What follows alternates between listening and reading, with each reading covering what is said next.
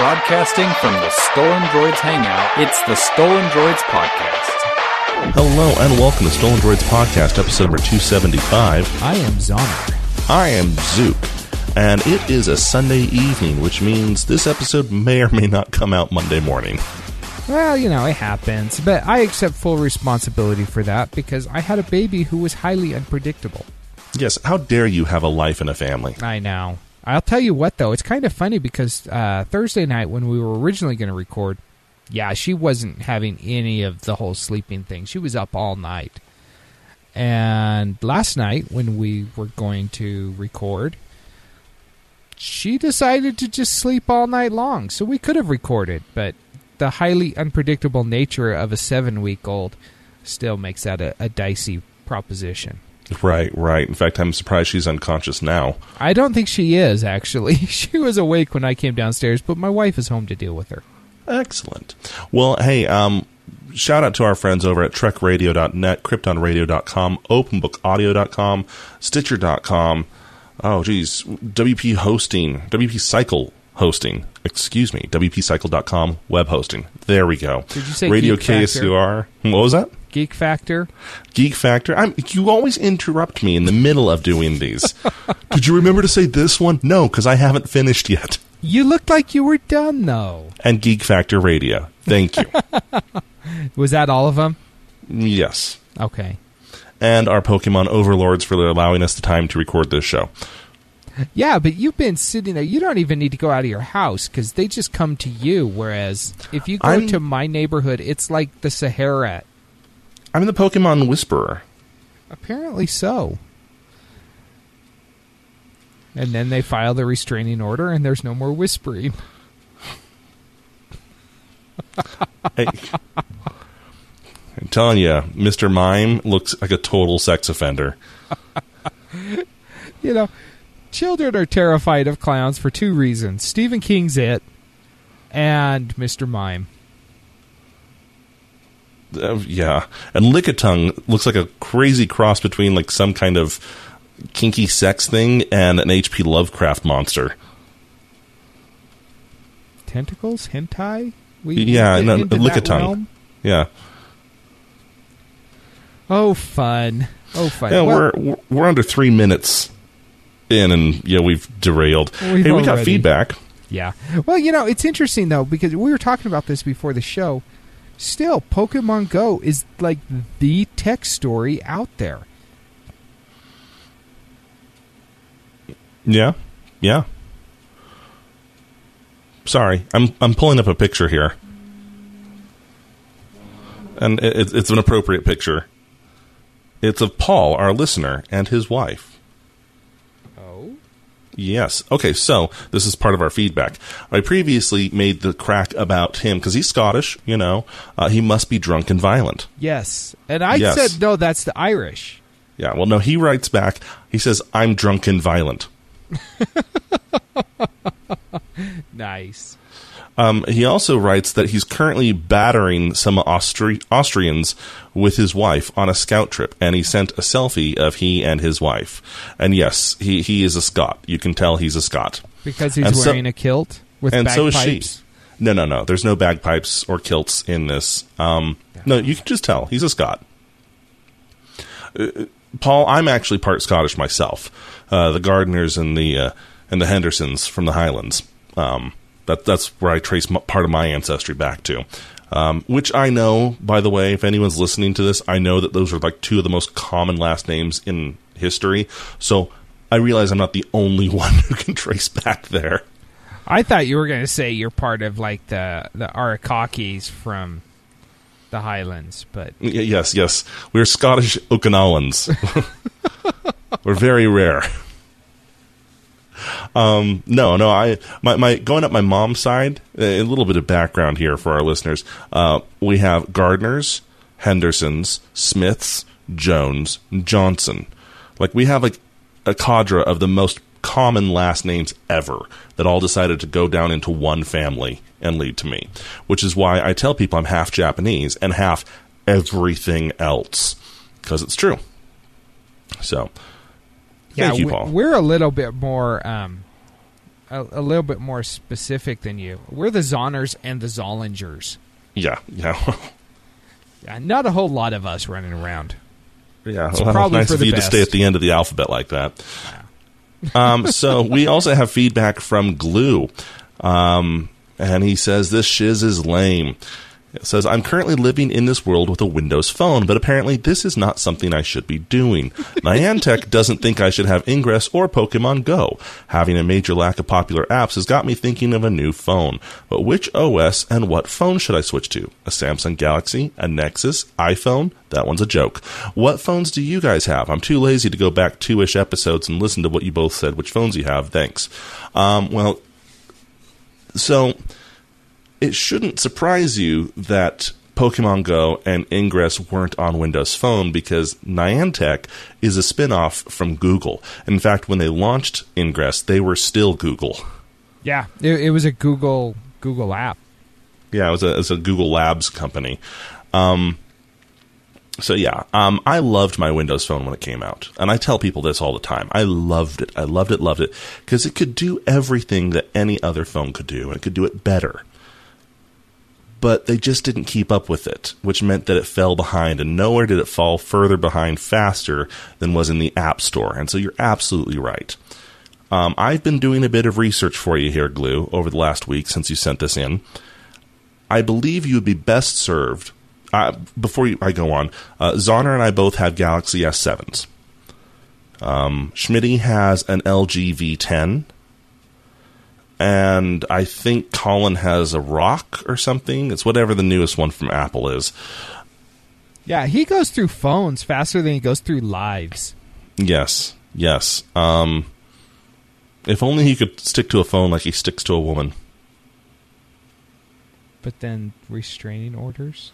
Yeah, I don't know where I was going with that one. Anyway, so my suggestion to you, sir, would be try and find a Galaxy S6 Active. The 6, not the 7, huh? Not the 7 here. And there's a reason why. The S7 is awesome. Best phone I've ever owned. I love it. And you'd be well served by one. But where the S7 has the waterproofing, the Active line has twice the battery size. So it has the waterproofing, it has twice as big a battery, it has the ruggedized chassis so you can drop it and it's okay. It has the OLED screen so it's daylight readable. But the S7 Active is like $800 and only on AT&T. Not to mention, a lot of reviews have come back and said that it's not nearly as waterproof as the run-of-the-mill S7. So I would say try and find an S6 Active. You can get it for half the price. It still has the waterproofing, dustproofing, huge battery. It's ruggedized, so it'll be impact-free when you drop it. And it should be on all sorts of different carriers, plus you have the daylight readable screen. And I came up with this not just because I did all this research for you, but this is a common thread amongst Ingress players. So it's not like it hasn't been asked before. Well, I think it's a common thread among the circles in which we run. Well, yeah, but this has been something that Ingress players have been dealing with for years. Which ones get the best cell service? Which ones have the fastest GPS lock? Which ones have the longest battery life? Which ones have the best screen for daylight reading? If you're going to be doing it in an area that might rain or snow, which ones have waterproofing? So... And one nice thing I will say for the newest generation, if you go with a V10 or an S7 or anything like that, the quick charge function on my phone has saved me many a day now because I'm going down in battery life super fast. Plug it into a quick charger, hour later I'm back up to 90%. Yeah, it's nice. That quick charge functionality is really sweet. Anything to add there, Zoner? No, I think that that's probably good. And, I like how you reference the Ingress players because the Ingress players and the Pokemon players, there's a lot of cross-pollination between those two groups. And so, not like in the literal sense because, let's face it, we're nerds. We don't get women. But, I think that's kind of smart because people are going to be looking for the same types of things. For Pokemon the battery Go. life especially. Yeah. I found, though, that the battery life with the S7 is quite quite good playing Pokemon. Mm-hmm. I would agree. We should stick with that vein, though. Pokemon was our big story from last week, and it's only gotten bigger. I don't think we had any way of guessing how big it was going to be. I was kind of surprised that it didn't die out after the first week. Because, normally when a new app comes out, you see a huge spike right at the beginning and then a lot of drop-off. But it doesn't seem to be going that way. Yeah, national news outlets are talking about it, which is unusual, if I'm being perfectly honest. They're kind of mocking us, though, too. Yeah, they are, until you switch to the financial news, where they are going ape over it. This app, which has been out for a week, has added an estimated $11 billion to Nintendo's valuation. That's pretty good ROI. That's more than any console has ever added back to their value. Really? I wasn't aware of that. Yeah, it's a huge amount. This app has been downloaded and is used now so much that it is used more than Tinder, than Twitter, than, what's the other one? I think it's used more than Facebook and Instagram, too, isn't it? And Snapchat, yep. It is now used more on Android devices than porn. I thought that sounds like a joke. Yeah, I thought that was pretty awesome. When you start looking at the search results, Pokemon Go is like dwarfing any porn-related search results. That sounds like a joke. But it's not. Truth be told, usually porn's kind of the driver of most mobile industries. Most technologies actually get driven forward by porn. E-commerce. E-commerce wouldn't exist in the form it has now if it weren't for porn. VHS and Betamax. The war was won because the porn industry adopted one and not the other. Not quite true, but that's true. It's not true. They actually adopted both. Yeah, they hedged their bets. But anyway, yeah, so this is huge. It is so huge that Niantic has been busting out server updates trying to keep up with the demand. And for a while there, like Thursday, Friday, I was able to play regularly without any server issues. It only started having problems again Saturday when everyone else was off work and suddenly flooding the servers again. Yeah. Yeah, I actually went out with my family Friday night. It was after dark. We went to 2 different parks, and I could not believe how many people were out playing. It was straight up amazing. It was cool. It was cool. And the cool thing, my wife would disagree. She said nobody was talking to anybody else. But I talked to other players, and I found out where that Charmander was. But they were all talking, they may have been talking about the game, but they were talking. I had to go pick up my wife from the airport late last Saturday. And I figure, okay, I don't have to be there till like a half hour past midnight. It's 11 o'clock now, so I went to a nearby park. It's 11 o'clock at night. There's 5 Pokestops. All of them have lures. So yeah, I'm going to go. And there was like 60 people wandering around in the park in the dark. Yeah. All chatting with each other, all being really helpful. It's bizarre. And it's kind of funny that it's taken this game. Well, and like even yesterday, on Saturday, I'm waiting for my tires to get done. I took a walk. I ran across 12 other people. At one point, I head to a gym, and there's these 2 other guys who are just kind of waiting around. And they turned to me and they're like, "Are you Team Valor?" I'm like, "Yeah." Like, "Great. So are we. We're trying to take on this gym. Come join us." I'm like, "Okay.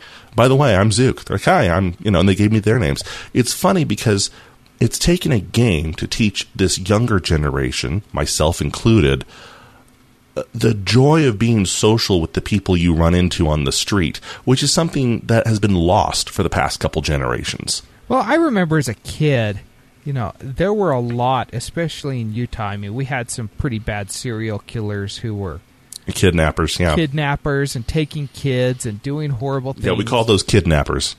Well, they were serial killers, too. They killed them.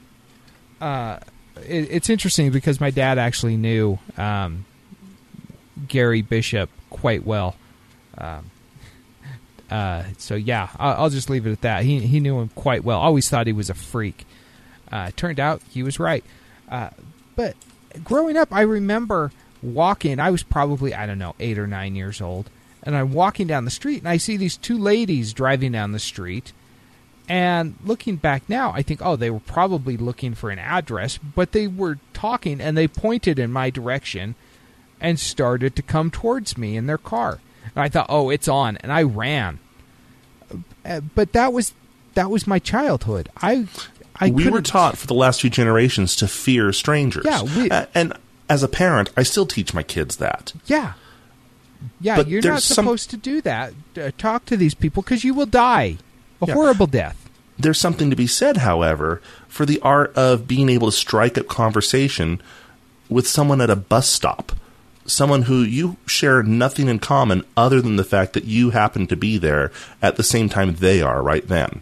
I have to go through airports frequently for work. I travel for work, and it's a skill you pick up there as well. Yeah. Because guess what? At the end of the day, we're all still sitting here in this ticket counter line together.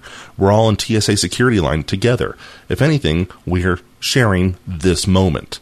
So why not be friendly and sociable to each other? And now it's just teaching us to do that with Pokemon.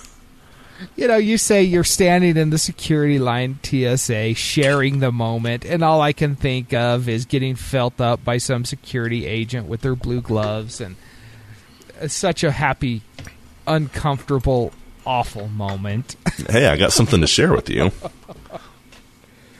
Oh, yeah, that's just awful. But yeah, this has really kind of become a cultural phenomenon, and it's not just in the U.S., it's worldwide.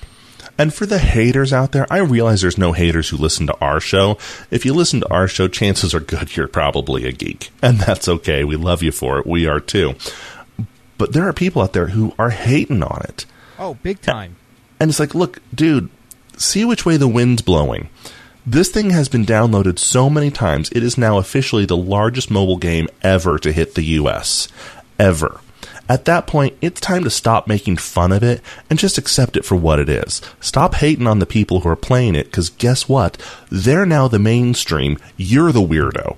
Well, and it's interesting, too, because a lot of these people who are hating on it will be drafting their fantasy football teams in the next couple of weeks.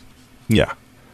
And so everybody's got their thing. We've talked about it before. You don't need to hate people for their thing unless their thing is killing children in the back of your van. Then that's okay. Or their van. Or their van. Yeah.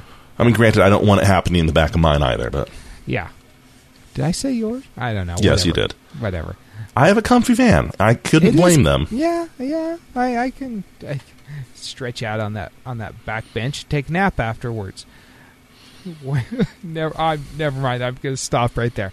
But now, sorry, go ahead. Oh, but yeah, it's interesting to me that there is just so much hate and vitriol towards this. It's like, guess what? Many of these people have jobs. Some of them have kids they're doing it for. And guess what? Some people, it's just summertime and they're teenagers.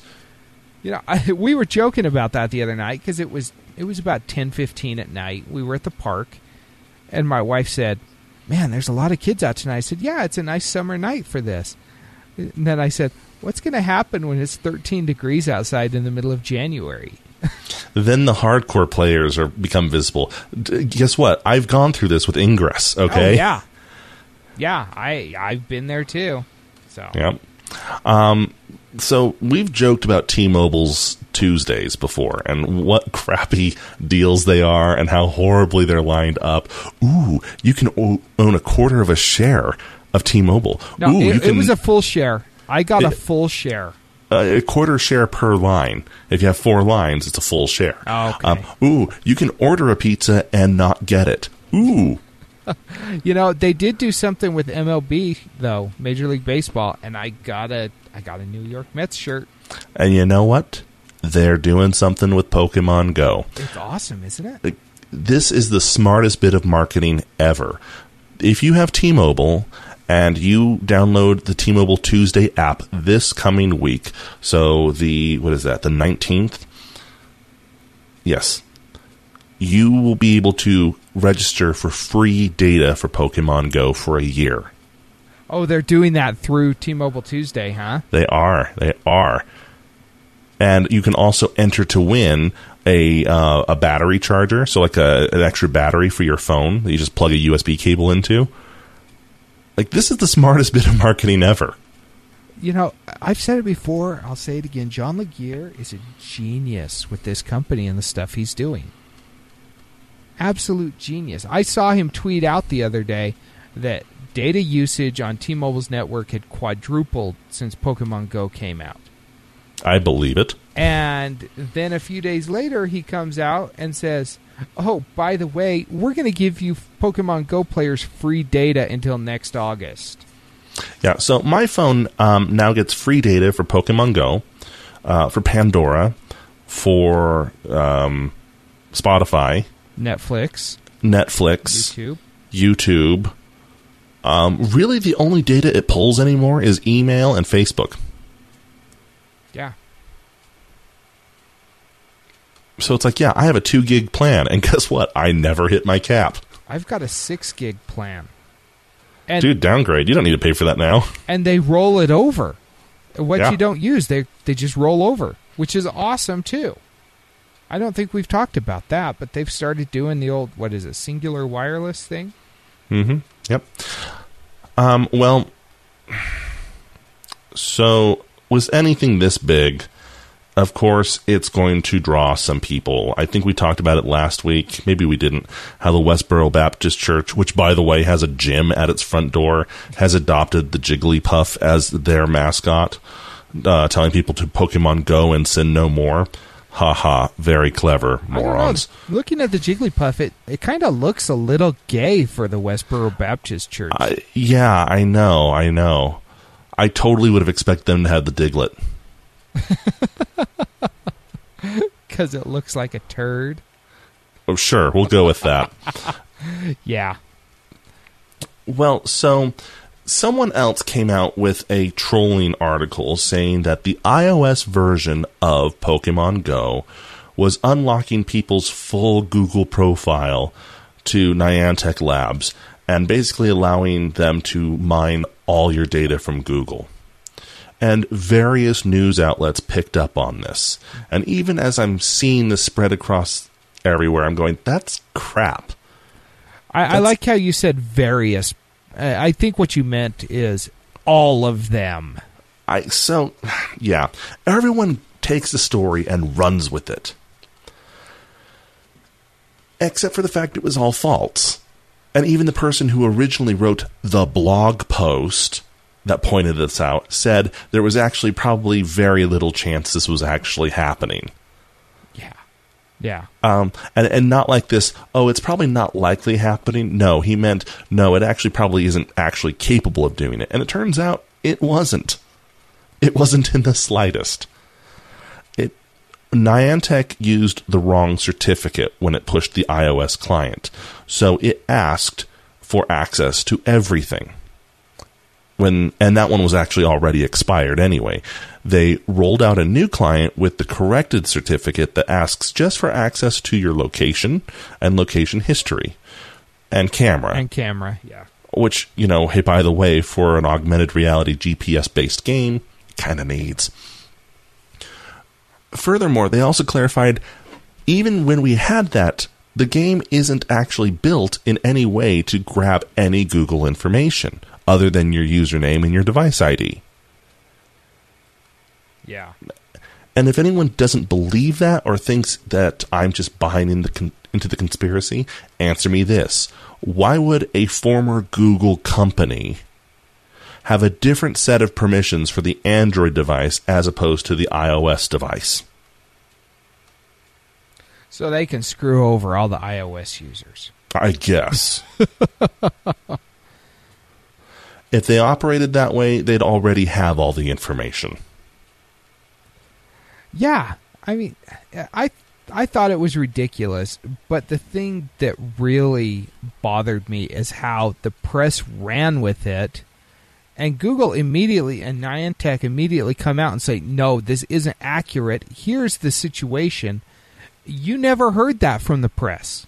No. I mean, freaking Ars Technica ran with it. Yeah.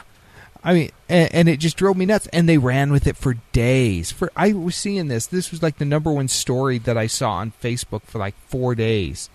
And my mom actually messaged me and said, "Hey, are you playing Pokemon?" I said, "Of course I'm playing Pokemon." She said, "Well, you know it steals all your stuff." I'm like, okay, first of all, that was iOS. Second of all, no, it doesn't. And I had to explain it to her. She went ahead and installed it. She's in her 60s, and she's playing Pokemon. Cultural phenomena. So, also making good use of this phenomenon are hackers, they claim. It's so hard to initiate a distributed denial of service attack. You have to have much elite hack skill. Yes, their hacksaws are just huge.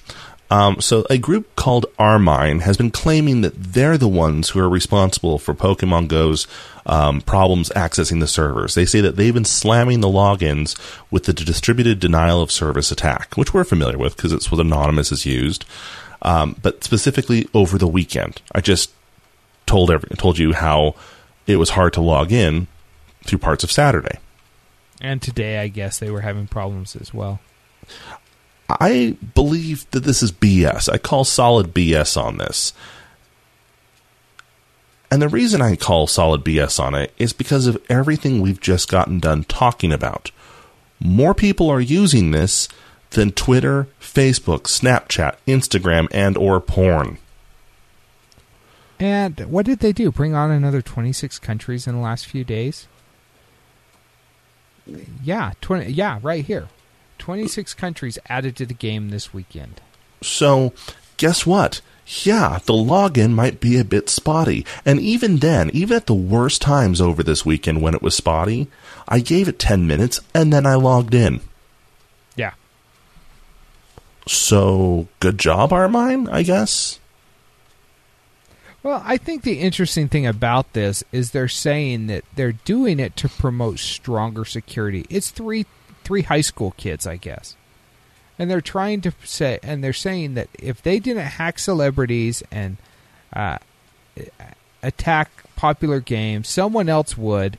And so they're just doing it to try and bring attention so that they can... That's like saying, hey, look, if I didn't burn the school down, how would you know it wasn't made out of fire-susceptible materials? Yeah, I mean, that's stupid. And the cool thing is, they're doing it to try and get business, and they're charging anywhere from $30 to $5,000 for their services. For what? I mean, you install a program, you type in a few numbers, and you press go.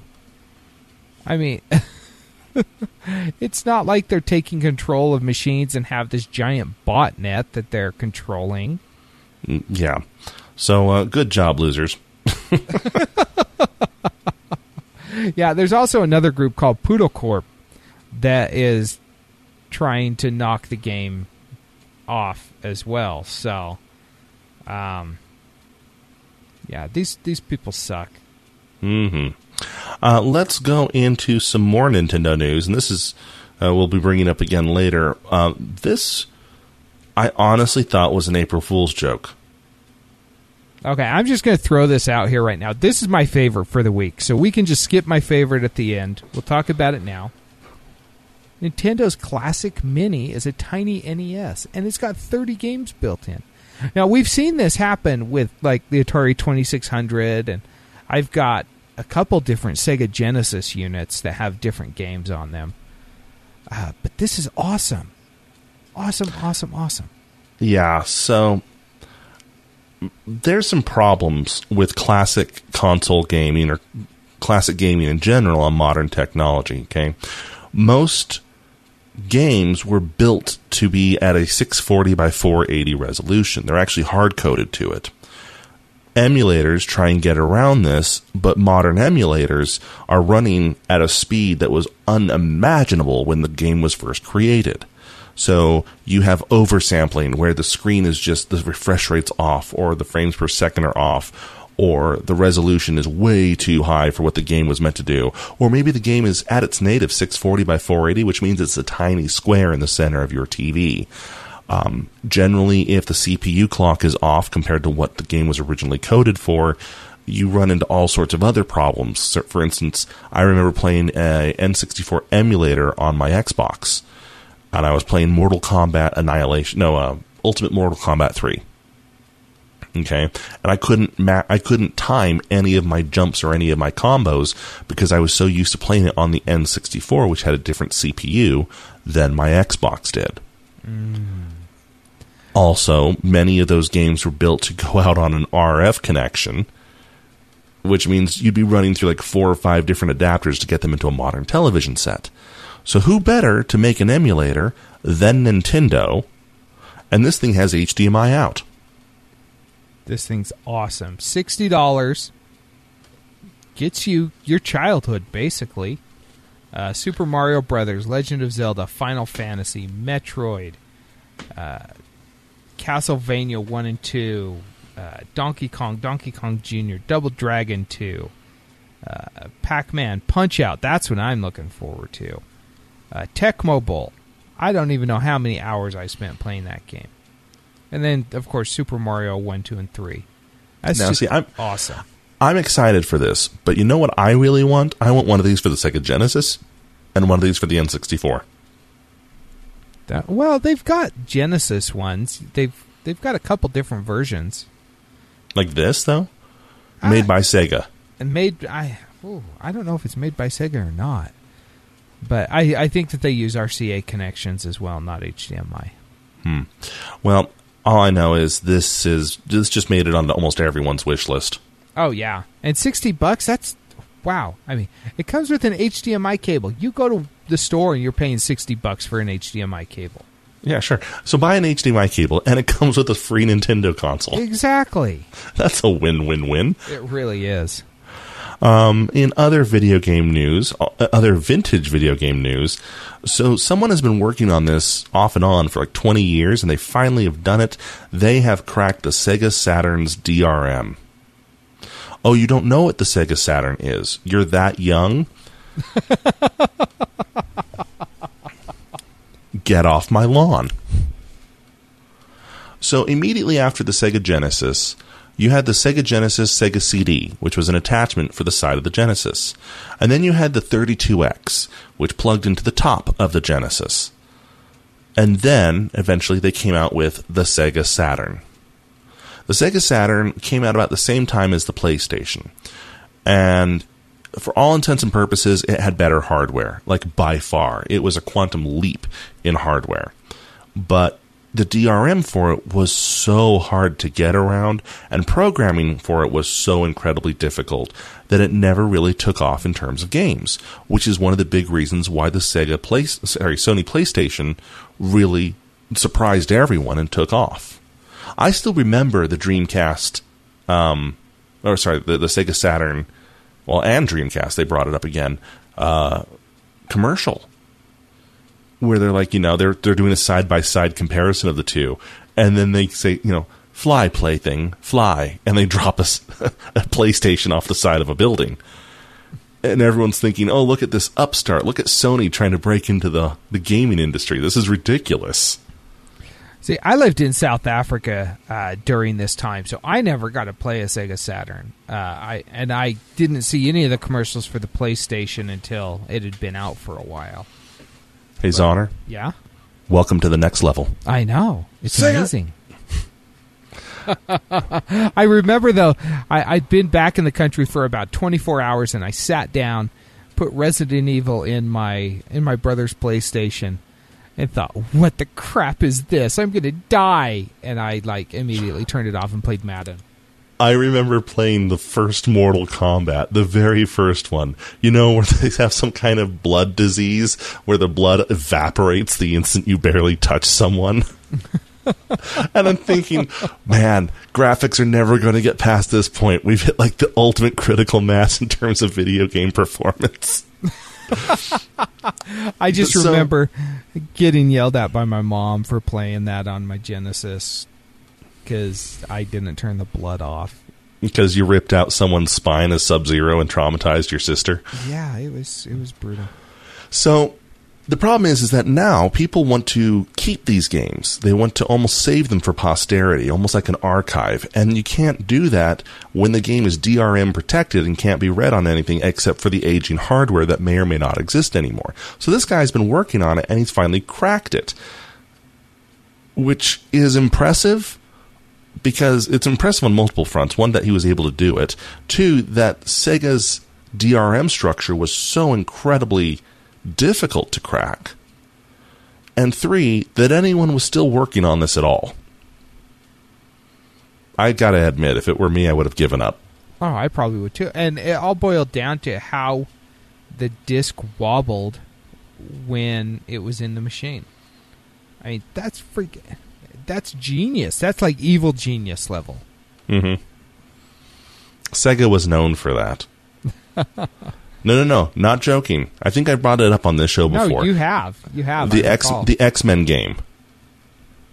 Have I brought this up? You may have. Refresh our listeners, though. Okay, so the X-Men game for the Sega Genesis. You're trapped in the dungeon, in the danger room. A computer virus has taken over the danger room and it won't let you out. And now the game is actually like dangerous. It's actually going to kill you. So you have to get to the end of this particular level, and it's like the 4th level in the game. Find the control panel and reset the computer.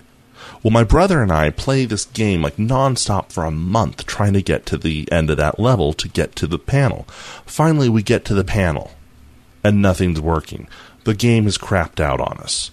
There's nothing to hit. There's nothing to punch. There's nothing to jump on. There's no enemies. There's no timer. There's nothing. There's just looping 16-bit music and our two characters jumping around on screen like an idiot.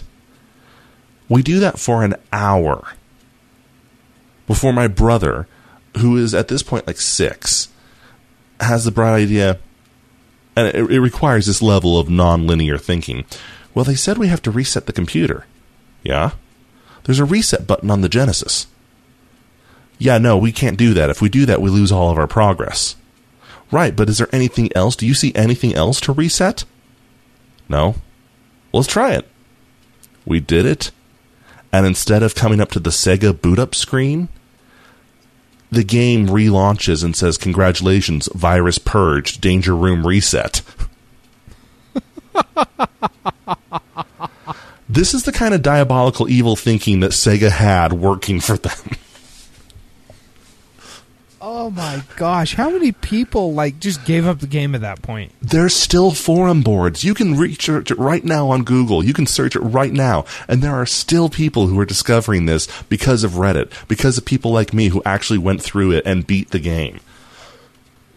That is awesomely evil. It's horribly evil. It's diabolical. It really is. We didn't have Google then. That's like a private island in the shape of a skull evil. It is. And I'm sitting there about to have a heart attack as we're hitting reset on about 6 hours worth of work. Oh, that's so awesome. That is so awesome. Let's leave gaming news. Let's go to fun news. Fun, confusing news. We like Netflix, right? Yes. Netflix is great. You know what's better than Netflix? 1080 Netflix. That's Netflix in full high definition. Yes. You know what's surprising about Netflix in 1080? That it doesn't work on all the browsers? Yeah. It's 2016. Kind of funny that, right? It is. In fact, there's only one browser it actually works on. Now, if you're not familiar with this, if you haven't used Netflix in this way, most people do it on a phone or a tablet or on a Roku or on a smart TV of some sort, or if you have an app on your computer, you do it that way as well. But, of course, you can do it the old school way, which is to log in on your browser. But it turns out all but one browser limit you to 720. There's only one browser that allows you to go to full 1080, and it's strangely Microsoft Edge. Yeah, I find that really interesting because at my last job, we watched a lot of Netflix, and we'd have it set for full HD, but apparently full HD isn't really full HD if you're using Google Chrome. Technically, 720 is HD. Yeah, but is it full HD? No. It is not the H-iest of the D. It's like lowercase HD. Right. It's HD's little brother.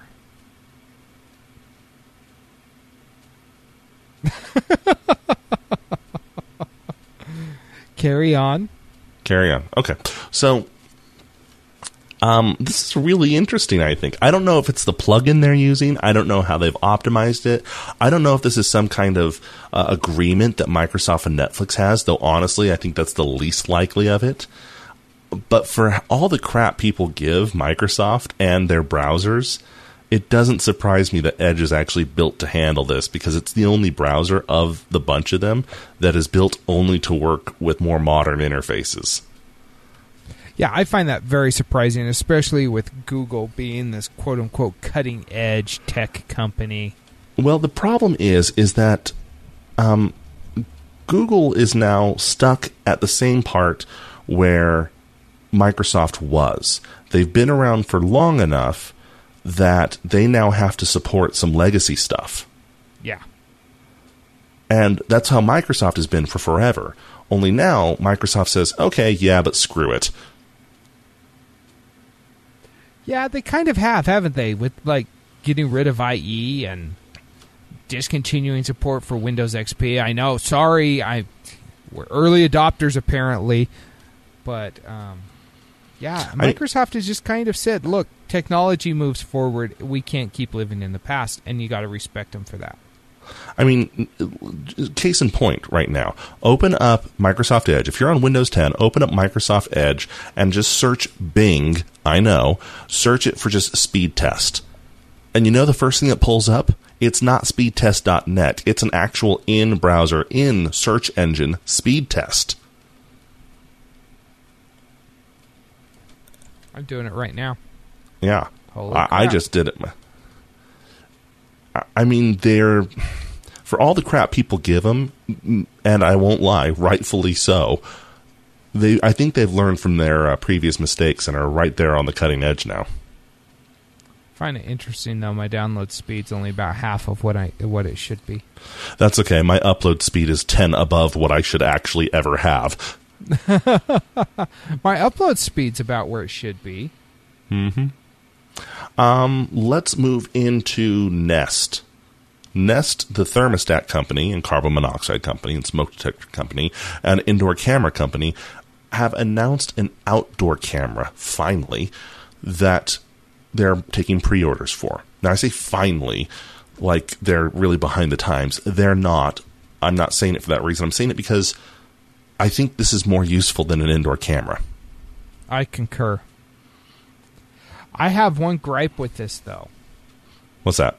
I would want this to be completely wireless.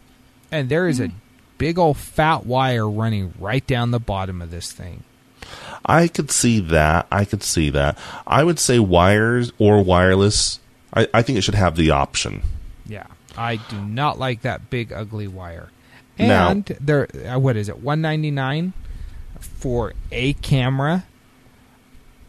You know, if you look at like your outdoor security systems, you can go to Home Depot or Sam's Club or whatever, and you can get like a 3-camera system for $300-400 that's wireless.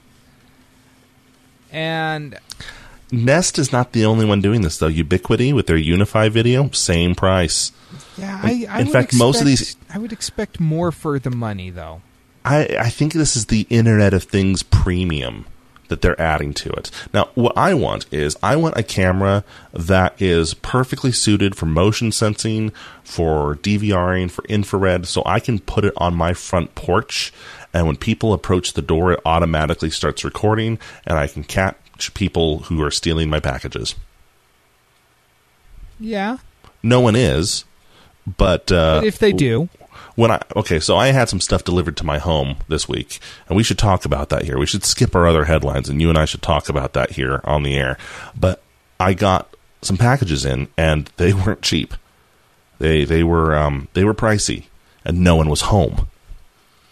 And they're just sitting out there unprotected on there. It's like I would have given anything to be able to open up a web browser, type in my address, see them there, and just watch them on the front porch. I had the same thing happen to me this week, too. Yeah, probably for the same thing. And if anyone had come up and taken them, been able to get a motion sensing notification and take a picture. And a lot of systems can do that. And I think Nest is one of them, and that's why having an outdoor camera is just it's time.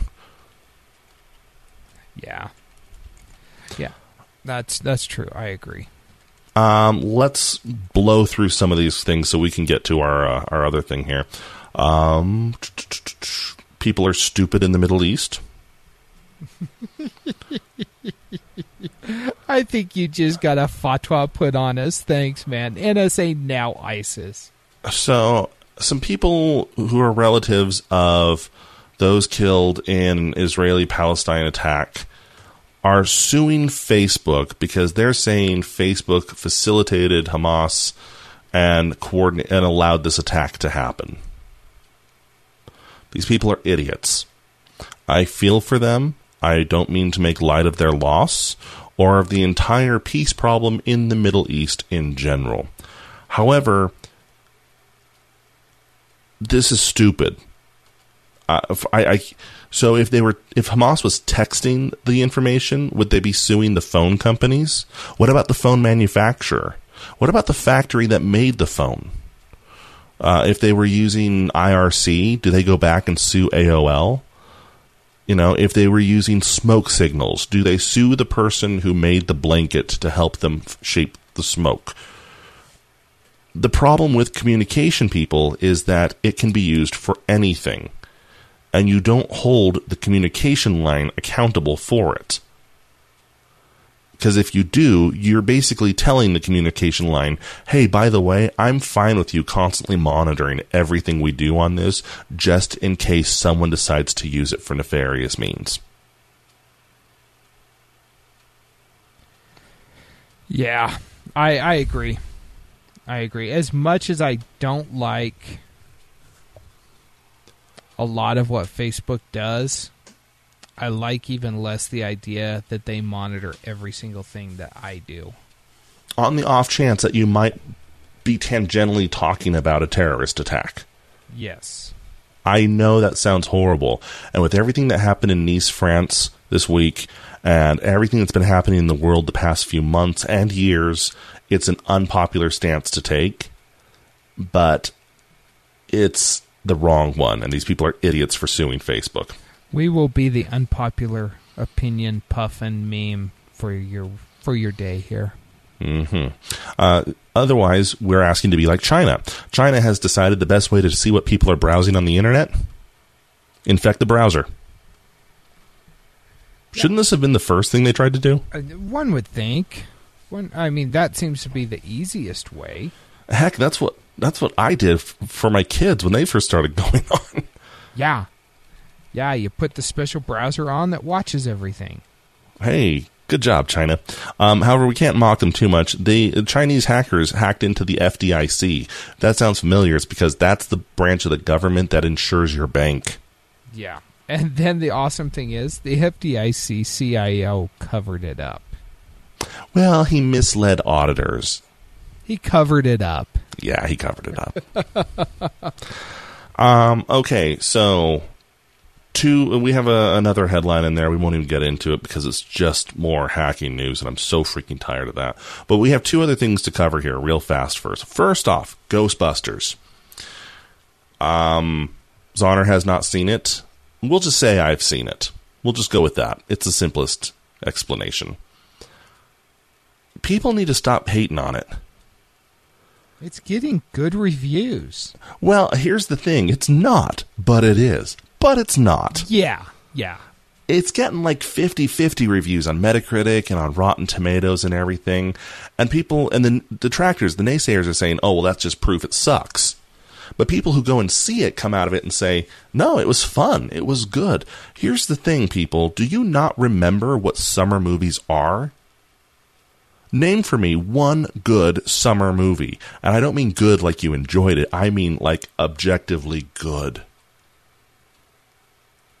Guardians of the Galaxy was the last one that came out late in the summer that I can recall off the top of my head that just everybody But was it loved. objectively good? I'm not disagreeing with you, but someone who isn't into that type of movie, would they sit there and watch it and go, yeah, that was a good movie?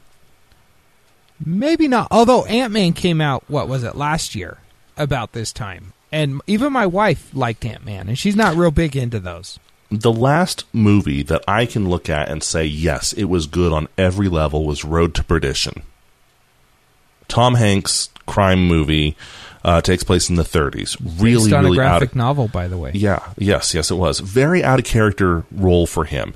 And the only reason it was so good was because it was supposed to come out in September and got pushed back to July. It wasn't even a summer movie. Okay? People are forgetting that summer movies are supposed to be brainless. They're enjoyable. Any movie that's come out in the summer that you look back and you say, I loved that movie. Let's be honest, most of them are not objectively good. You just enjoyed them. And that's fine. The original Ghostbusters was that way. Independence Day was that way. Men in Black was that way. Not 2 and not 3, but the first Men in Black. Yeah. You know, these movies aren't remembered because they're excellent movies. They're remembered because they made us have fun. And this movie is fun. It will not be remembered as one of the greats. It won't. But it's fun. And that's the only reason why I like the original Ghostbusters. Now, the burning question that people are probably asking, it is not a continuation of the previous ones. Even though one of the trailers makes it sound like it is, it's not. There's Easter eggs. There's throwbacks to the other one. At one point, you see the firehouse. You know, they're looking for a place to stay. And, hey, this firehouse happens to be available. Well, what's the rent? Oh, it's like $21,000 a month. Like, screw that. You know, so there's little throwbacks like that, but it is its own movie. It's its own continuity. It's not a reboot. It's more of a reimagining. And in that way, it's actually okay. It's really good. Nice. So, yeah, I'm actually kind of excited to go see it. I'd really like to check it out. So all the people who are saying that suddenly we're apologists or social justice warriors, it's not the case. Like I said, it's not a great movie, but it's a really fun movie. Which is all you can ask for, is to go to the movies and be entertained. Mm-hmm. Go see it on a matinee. You're fine. The second thing we wanted to talk about, and we've been talking about it off and on for the past few episodes, Zahner just got it, set it up, he's using it right now. The Eero. The Eero.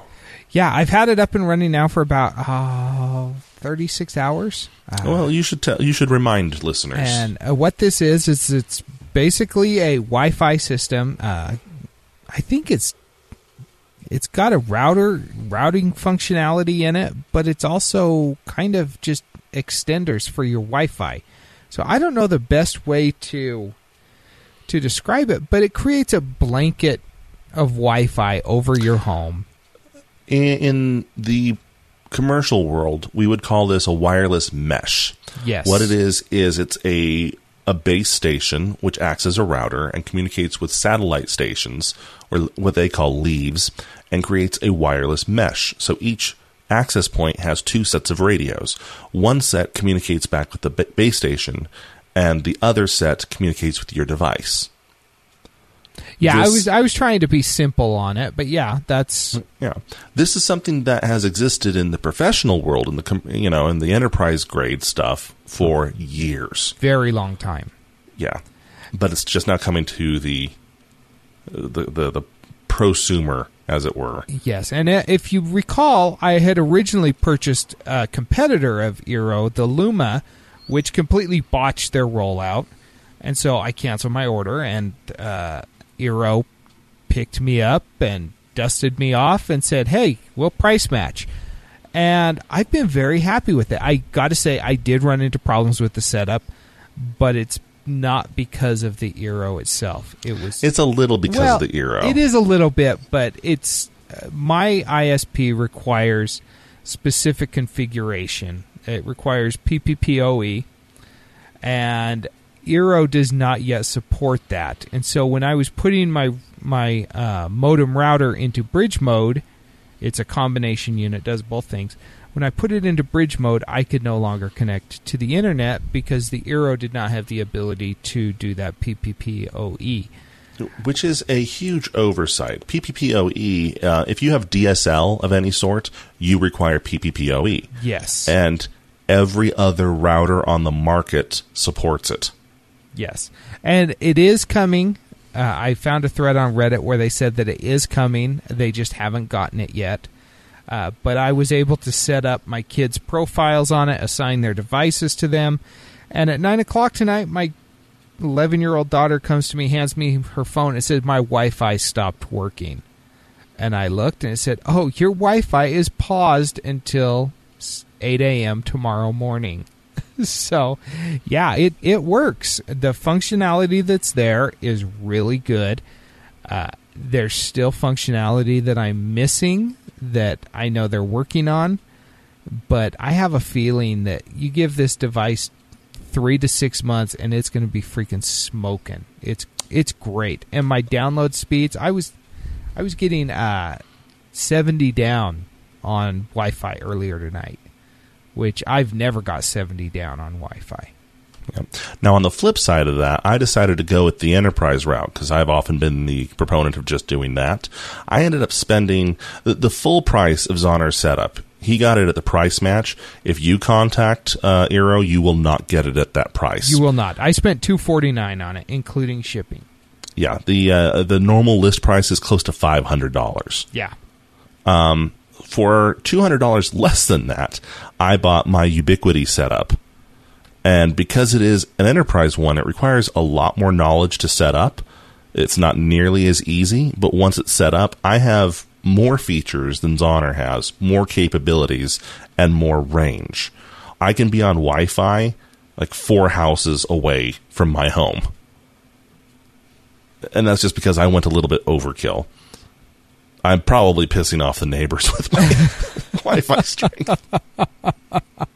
They're all old widows. I doubt they even know what a Wi-Fi is. They're going to have you come troubleshoot their microwave windows. Mm-hmm, exactly. In fact, my Wi-Fi is so strong, it's probably interfering with their microwaves instead of vice versa. So it's we just kind of wanted to give a follow-up on what we've been talking about. The wireless mesh works for Zoner. You were telling me it was super easy to set up those access points. Oh, it was really easy. You know, I spent a little bit of time trying to get past the bridging issue. I'm currently running a double NAT situation, which I'm not a real fan of, but I'll deal with it until the next firmware update fixes the stuff that I need. And you look at it, and it took me maybe 5 minutes to set up the other 2 access points. I mean, it was super, super simple. Mine was not super, super simple in the slightest, but it was a lot cheaper and a lot more capable. Yeah. But if anything were to happen to me, if my plane goes down, if I'm hit by a bus, my family basically can't operate the Wi-Fi. Yeah, and I actually showed my wife tonight. I installed the app on her phone, and I said, okay, this is how you do this. And granted, I didn't go into any of the advanced networking things or, don't mess with the DHCP configuration. I didn't do any of that. But I showed her how to do the basic stuff with it, and she's like, okay, this is easy. And she's not technical at all. She's kind of technical. She's a nurse. She is a little bit, but she's technical enough she can jab a needle into you and not kill you. I can't do that. No, I can't either. And she's pretty good too. So. Yeah, it's the nurse equivalent of rebooting you. Into our favorites. Zoner's already covered his favorite. Any other words you want to add to it? No, it's awesome. I hope to get one for Christmas. Yeah, mine is a YouTube video from. Low Carb Comedy. That's right. That's the name. I've had a couple of their videos on here before. They have the Big Head parody where they take scenes from a movie and do a real masterful job of putting their own heads, big heads, over the tops of what it is they're parodying and redoing entire bits of the movie that way. And they do Independence Day. And this is kind of a throwback to what I was talking about earlier with the summer movies not making much sense, not being great movies, but just being fun. And if anyone is so young they don't remember just how dumb any of the Will Smith era summer movies were, just watch this parody, because it touches on all of them. And I mean that. Because we start in Independence Day, and we go into Men in Black, and we go into Getting Jiggy with It, and I mean, it's just an entire era that you kids missed out on. And then you guys start complaining that your summer movies aren't the best movies in all of creation. Get off my lawn. And on that note... If you have any feedback for us, let us know. Feedback@stolendroids.com. Give us a call, 801-917-GEEK. Follow us on Twitter. Friend us on Facebook. And until next time, cheers. Good day. This has been a Stolen Droids Media production.